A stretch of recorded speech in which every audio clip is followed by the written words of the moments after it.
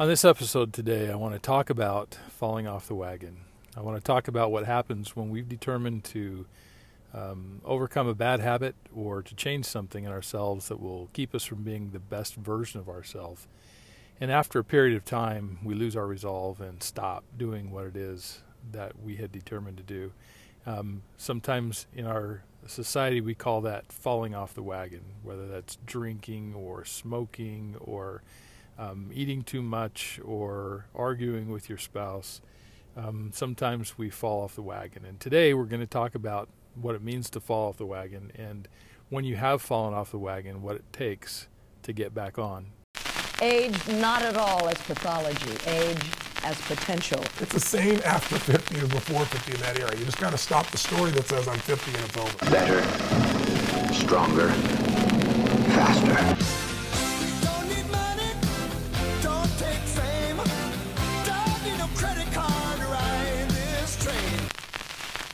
Welcome to this episode of the Graybeard Podcast. Thank you for coming. I appreciate you coming time and again.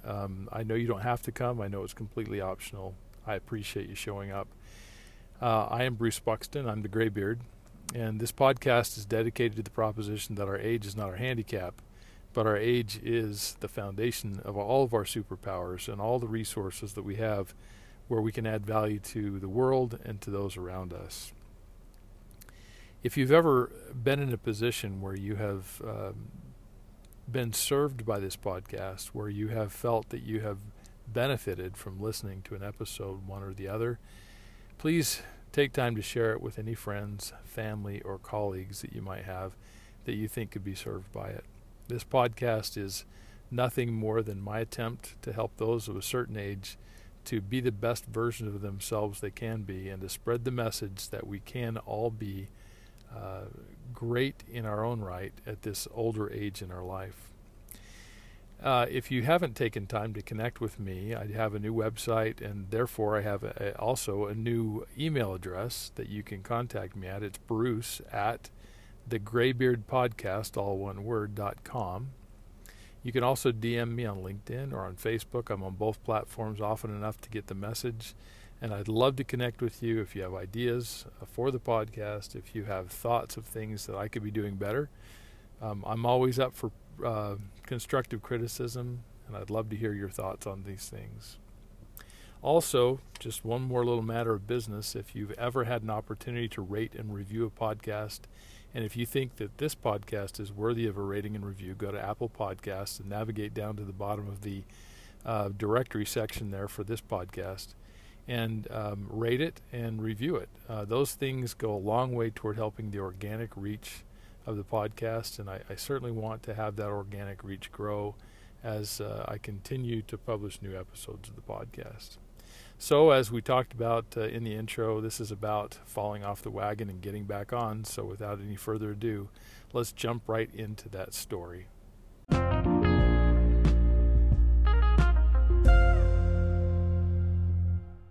Now in my garage, I have a little red wagon. It's rusty, and it's been run over a couple of times. So the wheels are kind of bent.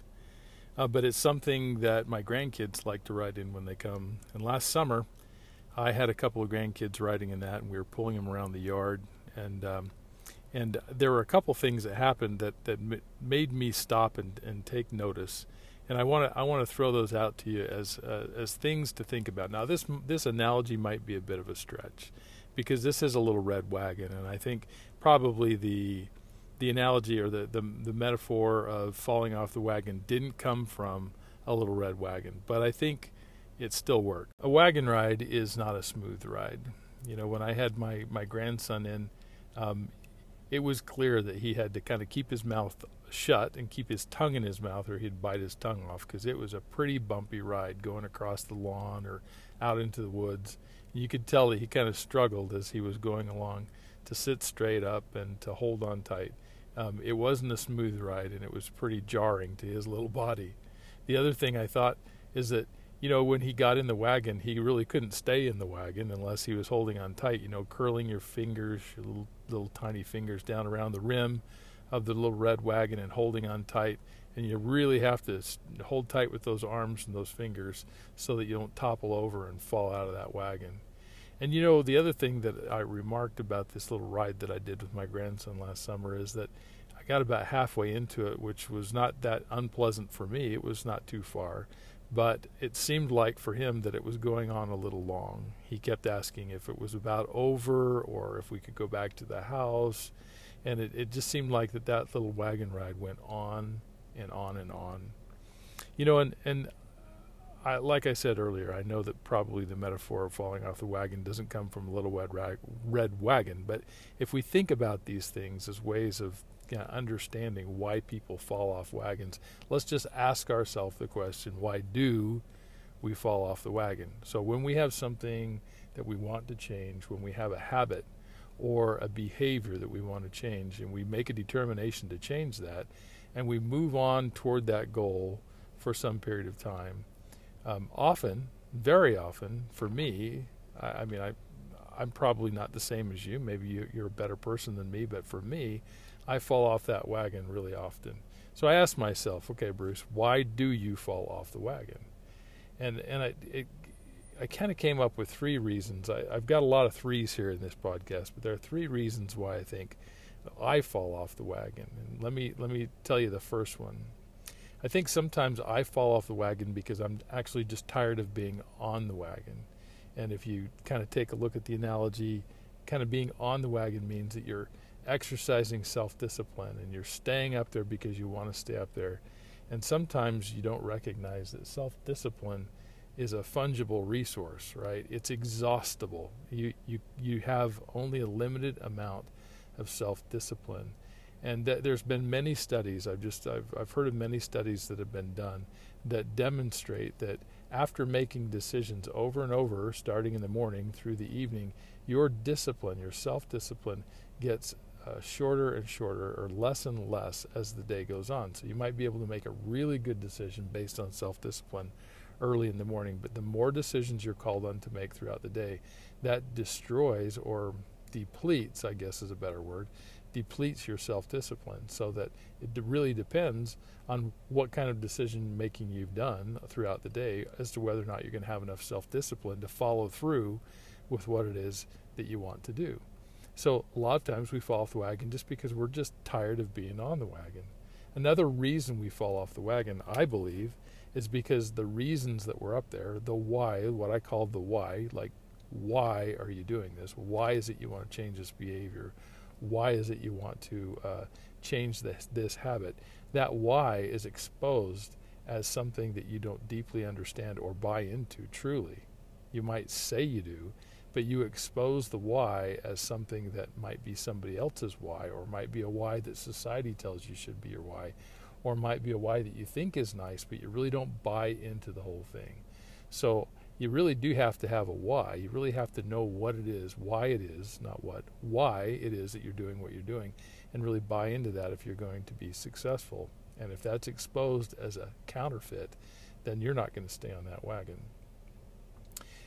Now, the last one here, I think, for me, is the most problematic. It's the trickiest. It's a little bit hard to understand sometimes, but let me try it on you and you see what you think. You know, sometimes you fall off the wagon because you never wanted to be on that wagon in the first place. You're just doing it for somebody else, or because your overinflated ego tells you you have to do it to be valuable.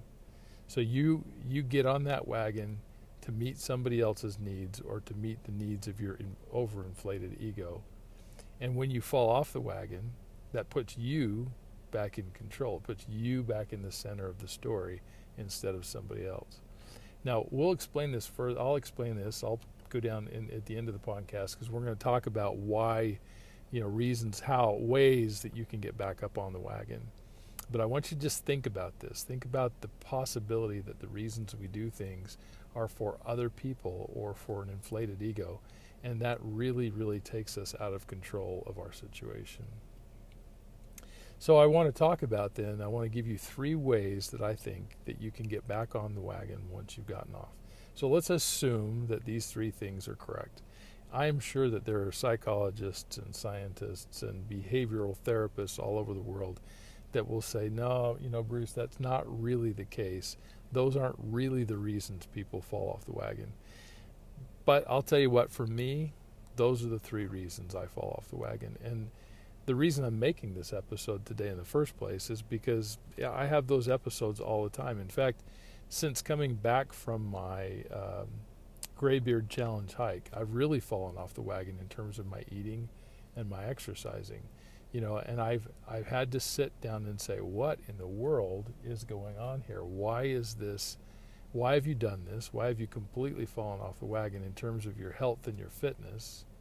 And what is it that you're trying to do? Why are you falling off the wagon, and what's it going to take to get back up there? So I really had to kind of sit down and write some notes out and say, this is how I feel about it. And that's what I'm presenting to you today. Is I'm presenting the reasons why I think I fell off the wagon, and hopefully these reasons correlate with the reasons you fall off the wagon, as well as three ways that we can get back up on the wagon.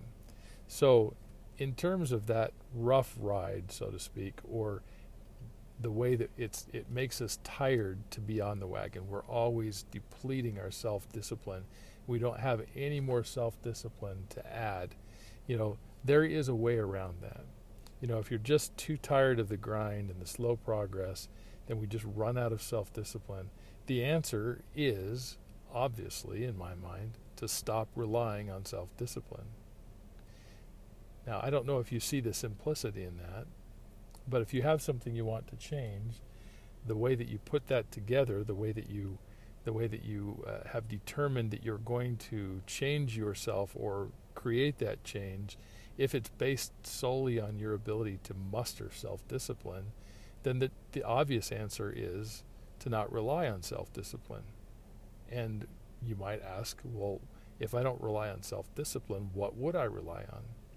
Well, that answer is pretty easy as well. How about if we, or you, or all of us, instead of relying on self-discipline, created systems for ourselves that we could just go on automatic pilot, and we don't have to make the decision over and over again to do the right thing. Let us take the example for example. Let's think about exercising first thing in the morning.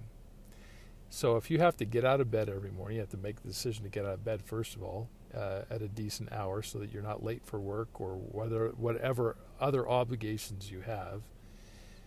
You already have to make one hard decision. If you have to make the decision to go to your drawer and get your clothes out and change from your pajamas into your nice running clothes or into your workout clothes, you may not make that decision over and over again. But what if you put that decision on autopilot instead? What if you got all of your clothes out and laid them out in a nice orderly fashion in the bathroom the night before you were to go and have this exercise?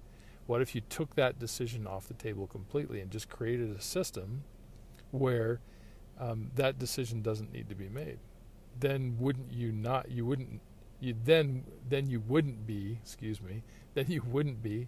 in a position where you have to rely on your self-discipline to get that job done. Now, there's lots of things about getting up in the morning and exercising that you might be able to systematize. And every decision point you take out of the loop, you create a more reliable system of getting it done. You create a more reliable way where you don't have to be at the mercy of your self-discipline and your decision making to be able to have that happen. So you might lay your clothes out. You might put your alarm somewhere where you have to walk halfway across the room to turn it off, so that you can't just make the decision to hit the snooze. You got to actually get out of bed. There are a lot of ways that you can build systems so that you can overcome the need to rely on your self-discipline. Self-discipline doesn't come from the exercise of it. And I think that's a real misunderstanding of what self-discipline is. I think a lot of people think that the more I exercise self-discipline, the more of it I have. And the science shows very differently than that. Self-discipline comes from self-worth. It comes from successful experiences. Self-discipline is something it's not what it is when it goes in. That's not the same thing it is when it goes in as when it comes out. Self-discipline might be love going in, when self-discipline coming out. It might be satisfaction going in self-discipline coming out. It's something else going into your psyche and into your decision-making system than it is when it goes in. So don't kid yourself into thinking, well, the harder things I do, the more self-discipline that I exercise, the more self-discipline I have, because that's just not true, and the science doesn't bear that out. All right, the number 2 way that we could get back up on the wagon is to address this idea of why you're doing it, right? If you continually have to ask yourself, is it really worth it what I'm doing? Always questioning why you're doing what you're doing, then you probably ought to take a step back and say, well, okay, maybe I don't really buy into the why that I think that I have behind this goal of mine. Maybe the why is not mine. Maybe the why is somebody else's, So maybe what you do is sit down with a pencil and a piece of paper and start to examine and do a fearless self-examination of what it is that you think is behind your desire to change whatever habit or do whatever thing you're trying to do. Why are you doing it? And really get down there and see if it is for someone or something else, or a social norm that you're trying to live up to, right?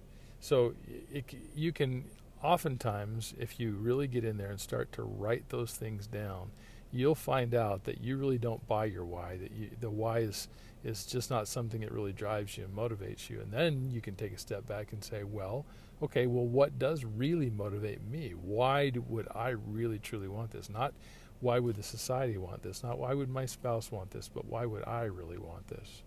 And I'm a firm believer that when we write things down, it crystallizes in our psyche in a way that it doesn't, that just thinking alone, just cerebral activity, doesn't quite cut it. When you add writing and you add your hands and the tactile experience of writing down what it is you're thinking, it burns into your mind and actually creates new neural pathways faster in terms of habit forming and in terms of doing things that are consistent with your inner values.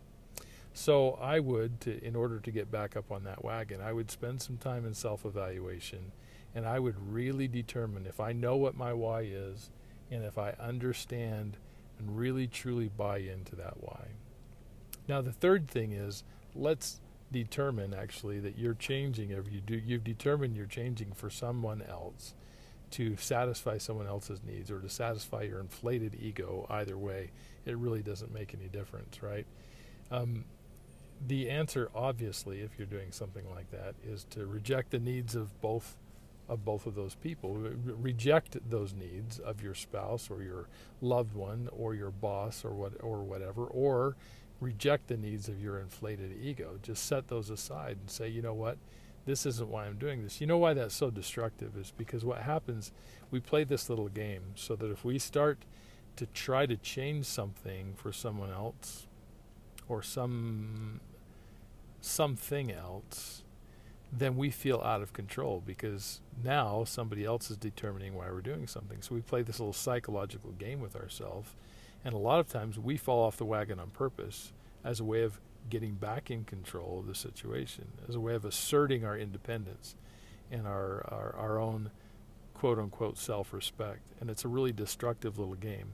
I'm guilty of this, actually. I'm guilty of doing things for other reasons, for other people, and doing things in a way that sometimes is very manipulative, say, falling off the wagon in order to get back in control of myself. I think, again, this is going back to what I said earlier in the podcast. This is a little bit esoteric and it's a little bit hard to wrap your head around, but spend some time thinking about this, because I think more times than we want to admit, there is that element of wanting to be in control of our own life and not wanting others to tell us what to do or how to live our life. And so we will purposefully fail in these ways that we know that they want us to. I mean, say you're overweight and you're trying to lose weight and become more muscular, right? And then you have a big blow up with your partner, and then you fall off the wagon. Why? Because you want to be in control of that relationship. You want to be back in control, not of that relationship, that's not right. You want to be back in control of yourself. You want to be back in control of what it is that you bring to the relationship. And that's one way that you can do it. You can say, to heck with your desires. Here's who I am. Here's what my needs are, and I'm going to assert them into this situation. You don't control me. So I want you to think about that, because that's really destructive, and especially in relationships, it can be a really bad force and really take you down a path that's really not a good place to go. So just to review really quickly, the reasons we fall off the wagon are, exhausted self-discipline, not understanding our why, and trying to get back in control of our lives. And the ways that we can overcome those in terms of depleted self-discipline is to create systems that will help you to take the decision-making and the self-discipline out of achievement. In terms of knowing our why, sit down and do a self-evaluation and truly understand what it is that motivates you. Make sure you can articulate that both in words and, both in the spoken word and in writing, because when you do that, you create these habits and neural pathways that you can't create in any other way. And sometimes when we don't really have it together and we're changing for other people, the way to overcome that, the way to get back up on the wagon, is to just tell yourself and sit down and have a good talking with yourself about why you're doing what you're doing. Reject the needs of other people and make sure that you have a pure motivation, that you're not doing it for someone else. And then make a decision to get back up and start again, knowing that you're doing it for you and that you don't have any control to offer to any relationship because you decide to fall off the wagon. I hope this episode has been helpful for you. It was really great for me to put it together. It was great to help me to kind of think through these issues, because I truly need to get back up on the wagon and start to ride along again. I hope to have I hope to be able to do that here in the coming days. I've done some of the things that I've told you here, and I think I'm ready to get back up on that wagon. And I hope that if you do these exercises or figure out why you fell off in the first place or why you continually fall off, that you can actually do the same thing that I'm doing and climb back up there, and this time stay on longer and make more progress toward the best version of yourself. I hope you'll come back again. I hope that you'll come listen to my next podcast episode. Hopefully we'll do another one in a week and have something else great to talk about that'll motivate and inspire you and help you to be the best version of yourself. So for now, I'm going to sign off, and you have a great day.